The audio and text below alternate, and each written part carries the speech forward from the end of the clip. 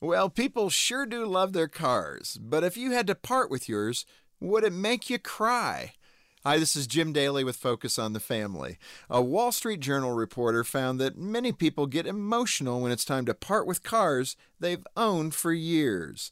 Take one 30-year-old in the man's story who wept as he cleaned out his Volvo, a car he had had since he was a junior in high school. As he dug around, he unearthed some old treasures that reminded him of the road trips.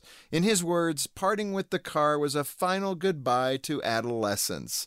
Hopefully, that man's grief won't last long. And it doesn't have to if he remembers that while his beloved Volvo may be going away, the memories are his to keep. And that's a good thing for parents to keep in mind as well. It's not the things we buy that our kids will cherish. It's the memories we build as a family. And one way to do this is to plan a creative family vacation.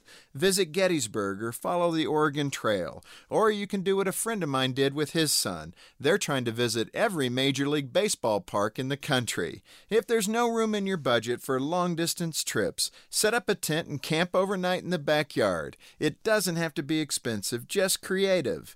However you choose to spend time together, focus on the good memories you're creating. Those will last a lifetime. For more information on family fun activities, visit FocusOnTheFamily.com. I'm Jim Daly.